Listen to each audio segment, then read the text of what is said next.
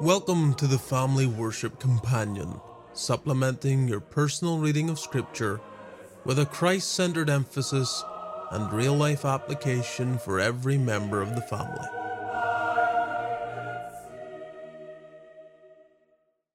So we come to Genesis chapter 10, and while it may not on the surface provide much in the way of encouragement, there is plenty for us to look at. The chapter gives to us the first branching out of Noah's posterity and how they move into the various regions of the world. Often referred to as the Table of Nations, there are many nations, both ancient and even modern, mentioned. However, the main issue here is how God preserves the line to the promised seed. That's what's going on, and this chapter is as if God is pulling out to let us look at the world from 30,000 feet before he narrows in on the family of Abraham and his posterity to narrowly trace the fulfillment of prophecy through that line specifically. While I can't look at all of these nations, we come immediately to Japheth, who represents probably the vast majority of those that I'm speaking to in the Indo-European peoples.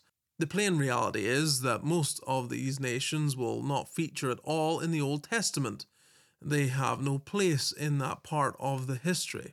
But when we get to verse 5, we learn that some of these nations are referred to as the Isles of the Gentiles, which immediately brings to our mind that which will ultimately be seen in the New Testament, how the isles wait for his law. That's a prophecy in Isaiah 42. And that comes to pass after the arrival of the Son of God and his sending out of the apostles. The Gentiles begin to be gathered in. But when we just stop for a moment and look at what we have here and realize that many, many years are going to pass before this happens, it's humbling to think how the truth has, over time, spread into the world and reached people like you and me. Certainly, I am one of the benefactors thinking about how God got his word, his truth to me so many miles, so far away from where his truth originally was sourced and known. Verse 8 through 10 gives to us details concerning Nimrod, who began to be a mighty one in the earth. The word mighty can be used positively or negatively. Here, however, it is negative. And some have suggested that Nimrod, as a mighty hunter, wasn't just your average hunter. He was actually a hunter of men. We also get insight into the fact that he was an empire builder, or at least a ruler. He may have either built these cities or moved in and taken control of them. Verse 9 tells us that he's a mighty hunter before the Lord, which is language similar to what we have in the book of Job, speaking of Satan being before the Lord. If I could just read a quote from John Calvin, he tells us of his thoughts on this passage when he intimates that, quote, Nimrod attempted to raise himself above the order of men, just as proud men become transported by a vain self-confidence that they may look down as from the clouds upon others, end quote. In other words, Nimrod was all about elevating himself over everyone else. He may have been what we refer to, or at least historians and archaeologists refer to as Nam-Lagals, these ancient kings that would rule over city-states in that part of the world at that time. Nam-Lagals typically would rule in a tyrannical fashion, endeavouring to enforce centrality of government and uniformity of culture over that area that they would rule, which is not unlike some of the efforts of governments today. In verse 25, we're told of Peleg, and in his days was the earth divided. Sometimes people read this verse and imagine, was this the separation of the continents? Did that happen during the lifetime of Peleg? But I think what really is going on here is just a drop that is pointing forward to what we're going to read later in the next chapter, Genesis chapter 11. We're going to find out about the division of the peoples through God's judgment at Babel. Peleg, therefore, lived at that time, and in some ways he actually functions as a type of Christ. In Luke chapter 12, verse 51, our Lord Jesus Christ made it clear that he didn't come to bring peace, but rather division.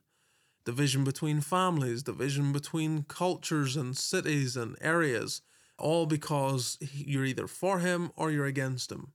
One repeated phrase that we find in this chapter in verses 5, 20, and 31 is that reference to being in their tongues. Again, this is laying the foundation of what is to come in the next chapter.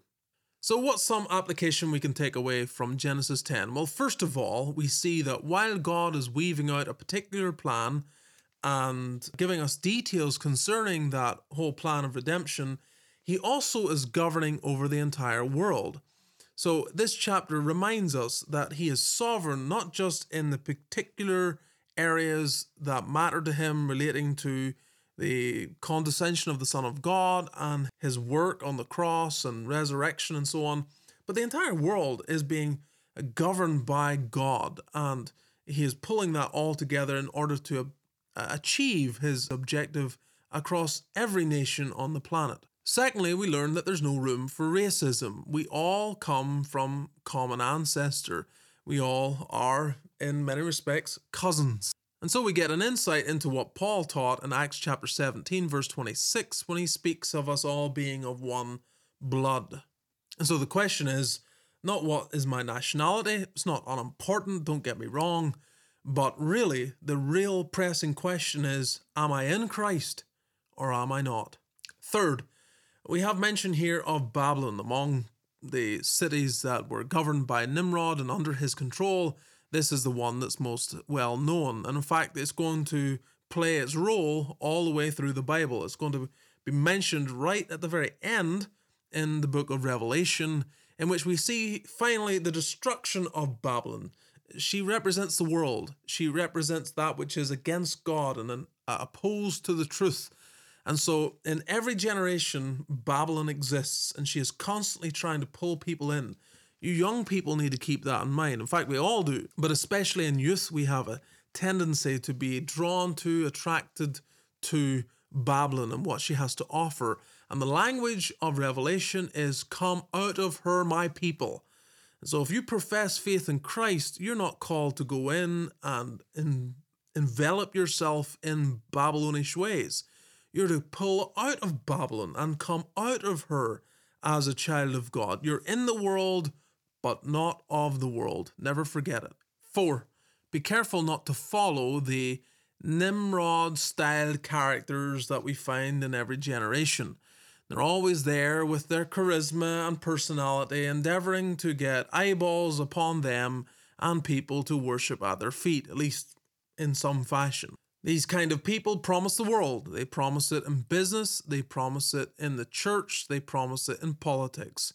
They're always vying for your attention. And especially in times when things are tense and difficult, in times of warfare or times when there's real struggle within a nation, we become vulnerable to these apparent heroes and saviors of the day.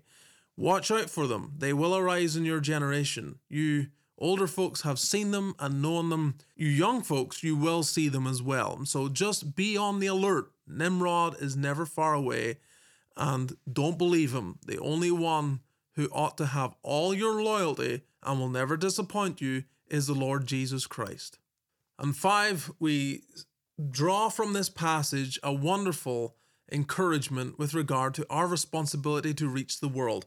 This is the world right here. And I don't think it's a mistake or a coincidence that there are 70 nations mentioned here. And our Lord Jesus then, when he not only calls the 12, he also has that outer ring of disciples in the 70.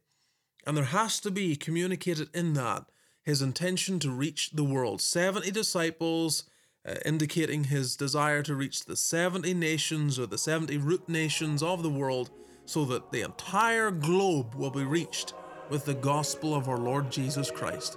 And so, as we close, that is the call. That is the burden. That is the need. May God call you.